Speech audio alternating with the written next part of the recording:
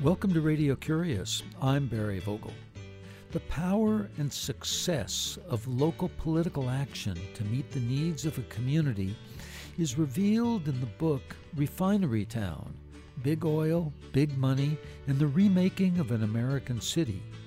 Written by Steve Early, with a foreword by Senator Bernie Sanders, Refinery Town describes the political change in Richmond, California that began in 2000. Richmond was a largely working-class city of 110,000 people, with one of the highest per capita homicide rates and twice the average jobless rate. Early tells the story of the community organizing that successfully raised the minimum wage, challenged evictions and home foreclosures, and sought to fairly tax Big Oil. The Big Oil is the Chevron Oil Company, which owns and operates in Richmond, adjacent to the San Francisco Bay, one of the largest oil refineries in California. Steve Early, formerly a community organizer, activist, lawyer, and union representative, and now the author of Refinery Town, visited with Radio Curious by phone on February 20th, 2017, from his home in Richmond. We began our conversation when I asked him to describe Richmond's transformation.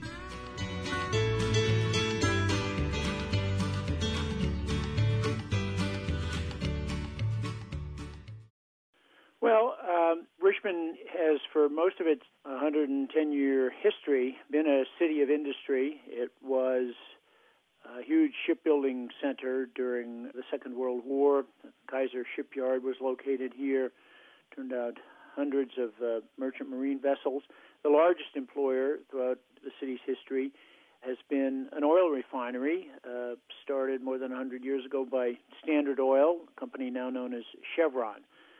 So Richmond, in many ways, has been a prototypical company town dominated by a single industrial employer.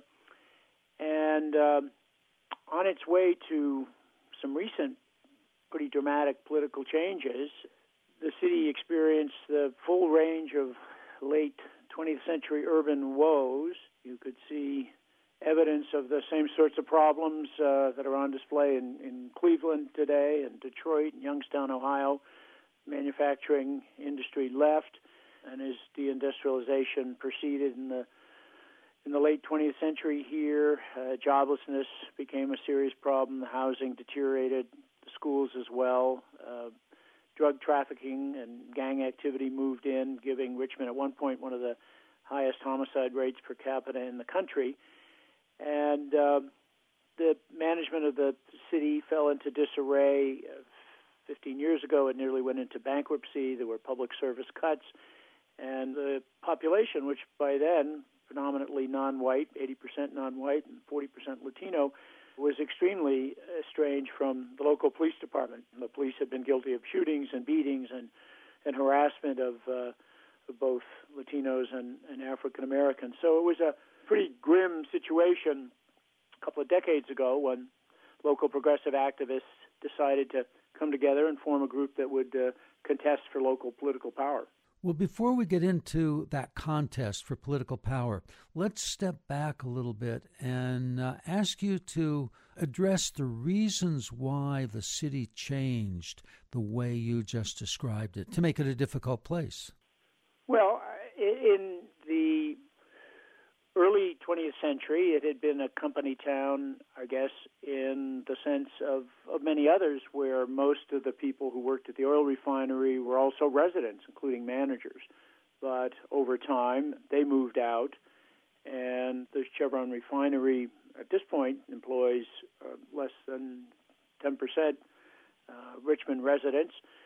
So you kind of have a situation where there's absentee ownership and management of the biggest business in town.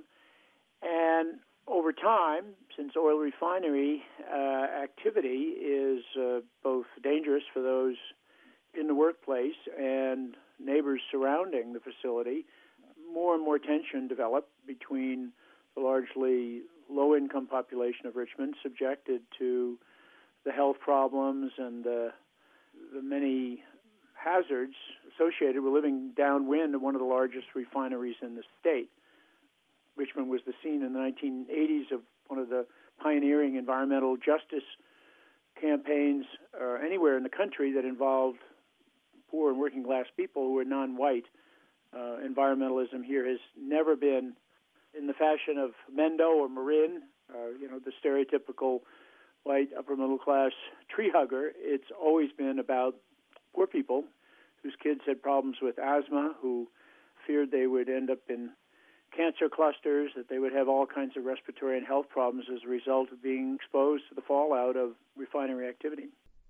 So using that as a micro example of the change that came, tell us when it began and some of the high points.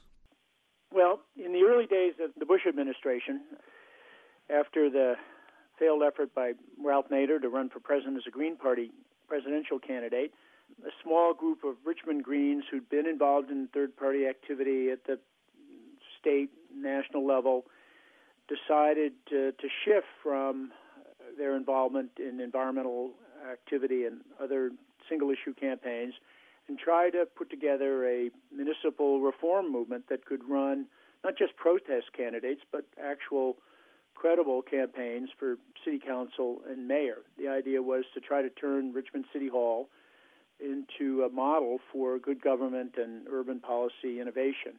These activists are known today as the Richmond Progressive Alliance, and the RPA functions simultaneously as an electoral formation, a campaign organization or de facto political party, but it's also a membership organization. 300 or 400 people pay membership dues. It's a coalition of community and labor groups, which are represented on its elected steering committee, and it functions as a kind of key coordinator and clearinghouse for grassroots education and citizen mobilization around multiple community issues.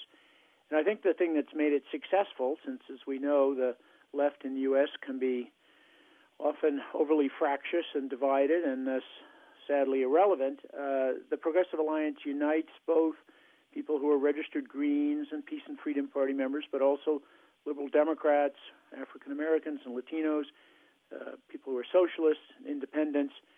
And in recent years, it's made a real effort to try to elevate the leadership role of people who are younger and female and people of color. And it's been successful in that.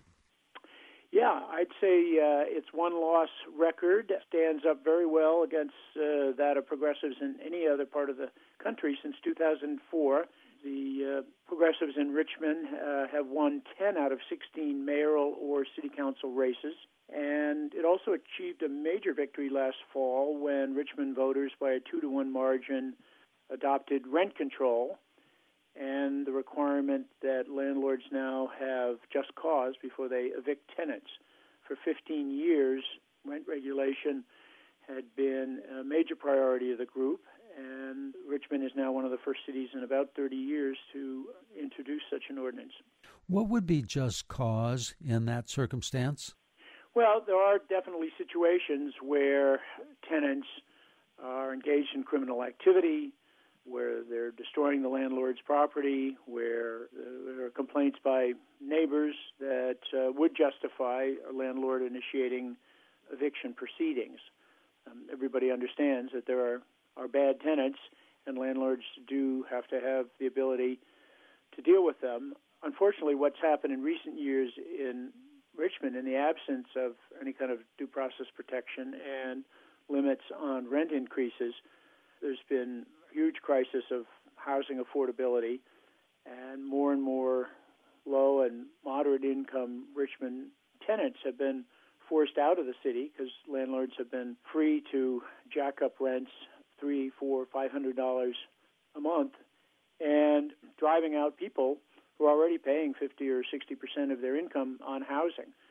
People who've been pushed out of even higher housing market areas, higher cost areas like San Francisco or Oakland or Berkeley have moved into Richmond, and that's put a lot of pressure on the local housing market. So long term, the solution has to be building more affordable housing, short term, one major defense is limiting landlords' ability to raise rents annually to a measure tied into the cost of living. Let's talk about crime. And from the perspective of Chris Magnus, the new police chief, certainly an unusual police chief if we were to look at the average person in that position nationwide. Tell us about him. Well, when progressives started getting more involved in city politics 10, 12 years ago, and in 2006 made Richmond the largest city in the country to elect a Green mayor, Gail McLaughlin, who's still a member of the city council, one of the challenges they faced was public safety. As I mentioned earlier, relations between the police and the community were terrible, as police-community relations continued to be in many cities around the country. The city had been forced to pay out large damage settlements as a result of civil rights litigation over police brutality. The Richmond Police Department at the time was not very diverse or representative of an 80% non-white community. So McLaughlin, as mayor, with other allies on the city council and the city manager, Bill Lindsay, conducted a nationwide search to find a police chief who would come in and shake up and transform the department. A very, very challenging assignment. They hired a fellow named Chris Magnus, who I profile in my book, Refinery Town, in a lengthy chapter on community policing. Magnus was from the Midwest. He had been a police officer in Michigan and later the police chief in Fargo, North Dakota. And over 10 years, he was able to turn the Richmond Police Department into a model for community policing of the best sort. He helped redefine the job of patrol officers so that their career advancement, performance evaluations were no longer based on how many people they busted or how many tickets they issued, but rather on how many relationships they built with people in their assigned beats. Officers were encouraged to get to know and regularly confer with church leaders and small business people and nonprofits and neighborhood associations. They were encouraged to get out of their squad cars and do more foot and bicycle patrolling. All the cops in Richmond have business cards with their cell phone numbers on it. Magnus changed the way that public protests, marches, and rallies were policed in the city. He began hiring more women and people of color, promoting them. And as a result, the rate of violent crime over 10 years dropped, as did the homicide rate. And people began to view the police rather than, as they had in the past, as a kind of militarized occupying army, but rather as an ally in the ongoing struggle to make the streets safer. I'd like you to explain the consequences of that in the spirit of citizen attitude towards police in Richmond. But before we go there, I want to say that in this edition of Radio Curious, we're visiting with Steve Early, the author of Refinery Town, Big Oil, Big Money, and the Remaking of an American City. The focus is Richmond, California. You're listening to Radio Curious. I'm Barry Vogel. Can you address the change and the consequences of how Chief Chris Magnus' work as a police chief has affected daily life in Richmond? Well, as you know, Barry, many cities have had some terrible incidents in recent years of officer-involved fatal shootings. Over the last 10 years, there have only been 2 in Richmond, and that's an extraordinarily low number given the continuing problems the city has with gun violence and gang activity. During that same 10-year period, I'd say between 250 to 300 young people of color tragically killed each other in various forms of gun violence. So the problem here at this point is not misbehavior by the police so much as social and economic conditions that continue to lead young people with no other job or educational prospects to gang activity and drug trafficking and gun crime. There's a very innovative program that was started 10 years ago in Richmond called the Office of Neighborhood Safety, which functions in tandem with the community policing work of the RPD. And the Office of Neighborhood Safety with a mixture of private and public funding, has been very successful in what's called the Peacemaker Fellowship. And the ONS is staffed by formerly incarcerated gang members who have a lot of street credibility and a lot of contacts among young people involved in Richmond gangs. And they've been very successful in wooing people away from a life of crime, offering them stipends to go back to school, to enroll in job training programs, to get counseling and help, and basically provide them with an alternative path. Chief Magnus has an interesting story about his involvement with Black Lives Matter, standing with a Black Lives Matter poster in hand. Yes, it was a very controversial moment in his career in Richmond in late 2014. Chris, who's not only one of the few gay police chiefs in the entire country, became, in 2014, probably the only one ever to participate in a Black Lives Matter vigil or protest that was held on the main street of Richmond, McDonald Avenue. This occurred at a time when there were street protests not far away in Oakland and Berkeley over police misconduct cases in other parts of the country. And I think it was a symbol of his personal commitment to reconnecting the police to the community and demonstrating solidarity with the young people of color who organized that vigil. It was an action that, of course, was criticized by our local police union, but Magnus was strongly supported by our then mayor and other city council members, and went on to accept a year or two later an even more influential position as the police chief in Tucson, Arizona, a city 8 times larger. He was hired away basically because he had become, in his Richmond years, one of the best-known public safety reformers in the country. So an interesting change that's going on now in Richmond is explained in your book, Refinery Town. In addition to the work of Police Chief Magnus, there's a movement towards gentrification in Richmond.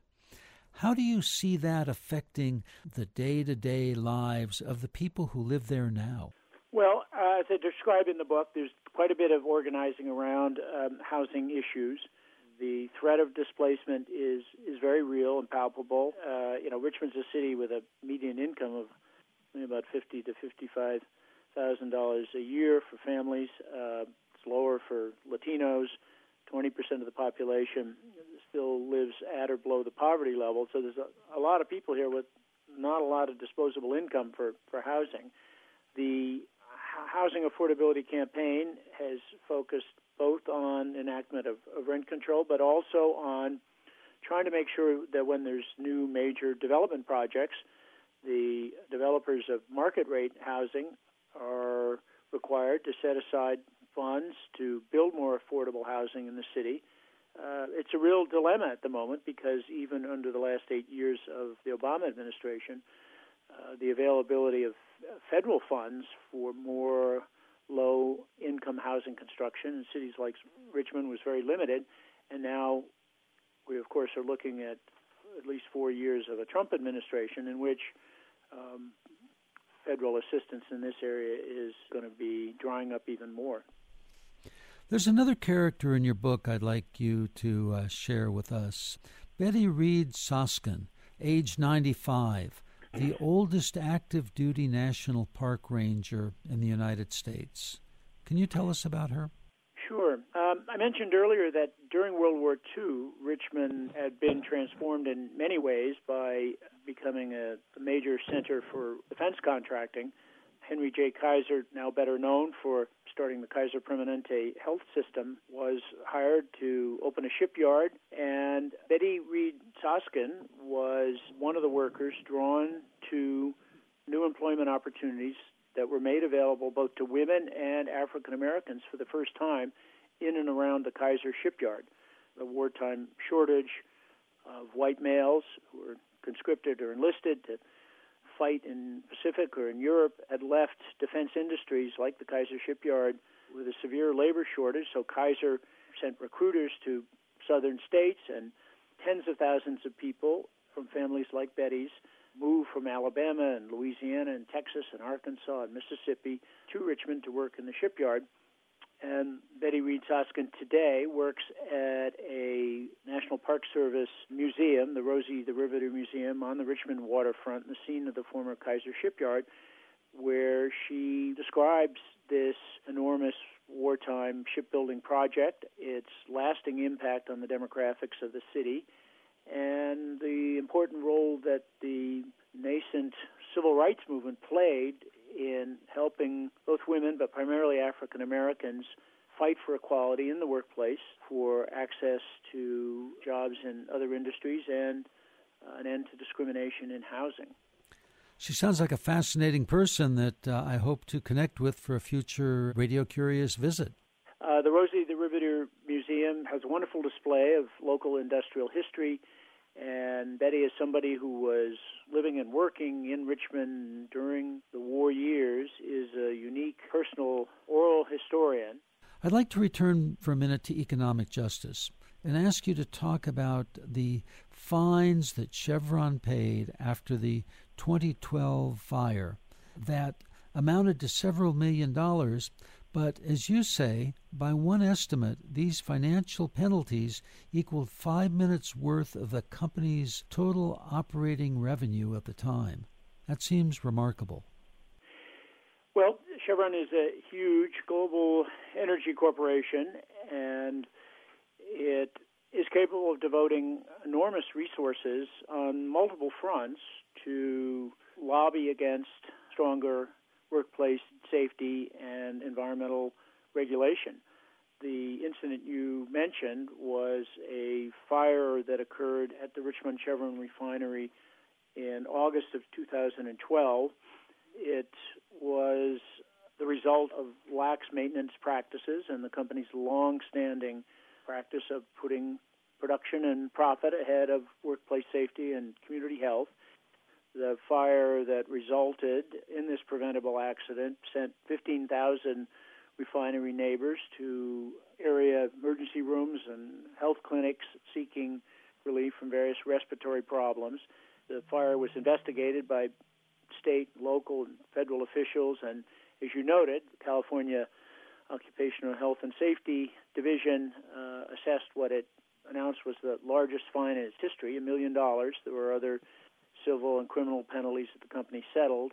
The company continues to appeal the Cal OSHA citations and is also fighting a lawsuit that was filed by the city of Richmond a year after this fire for compensation for the damages that the city and its people suffered. Yeah, a good part of the book describes the never-ending skirmishing, both here and abroad, that critics of big oil find themselves in legally, politically, whenever they tangle with a company with the enormous clout and resources of Chevron. And I think it's remarkable the degree to which people in Richmond, a city of only 110,000, have been successful in some of this jousting, because Chevron, as it is shown in litigation with people who have been adversely affected by its environmental misconduct in places like Ecuador, can drag out lawsuits for years, can try to buy politicians, can try to favorably influence regulators and sway legislators to a degree that is probably greater than almost every other major corporation in the country. Well, Steve Early, author of Refinery Town, Big Oil, Big Money, and the Remaking of an American City, I want to thank you for joining us on Radio Curious. And before we close, I'd like to ask a little bit about you.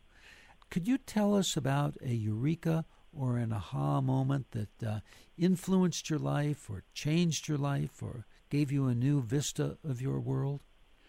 Well, I've been, Barry, as you know, involved in labor activity for about 45 years, and I think I was propelled in the direction of doing work around workers' rights, workplace health and safety, unionization campaigns, because of some early experiences of my own as a part-time and seasonal worker when I was in high school and in college.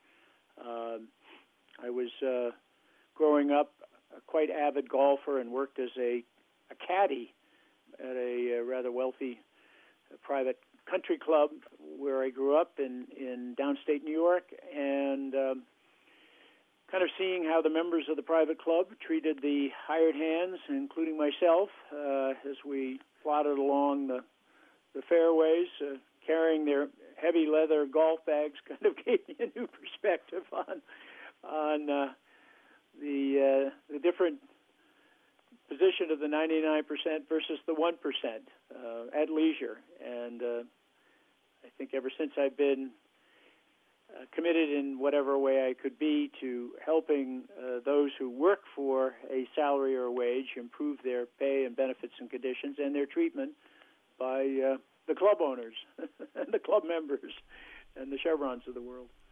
And what would you like to do with the remainder of your one precious life?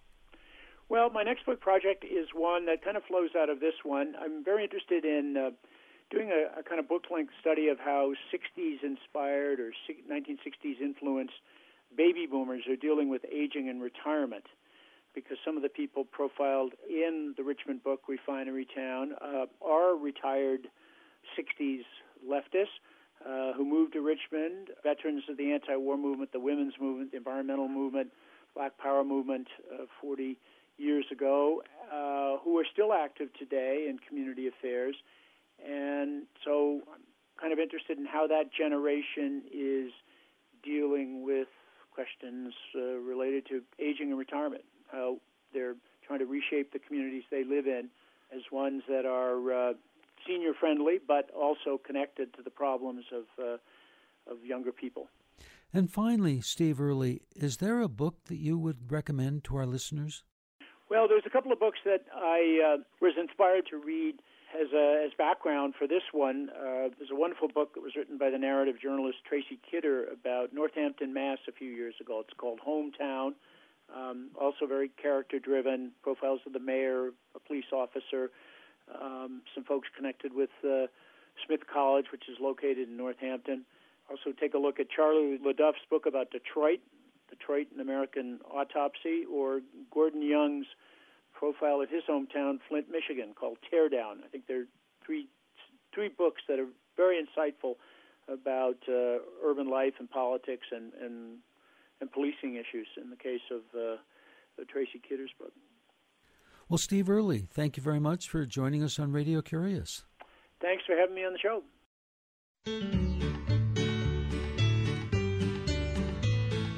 Steve Early is the author of Refinery Town, Big Oil, Big Money, and the Remaking of an American City.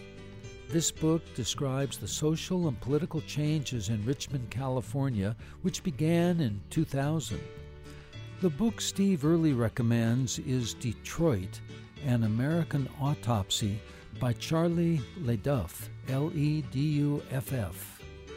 This program was recorded on February 20th, 2017. Radio Curious has over 600 archive editions on our website.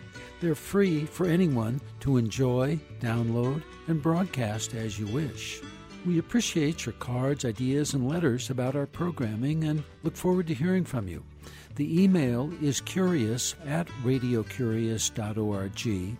The snail mail is 280 North Oak Street, Ukiah, that's UKIAH, California, 95482. And the phone is 707-462-6541. I'm host and producer Barry Vogel. Thank you for listening.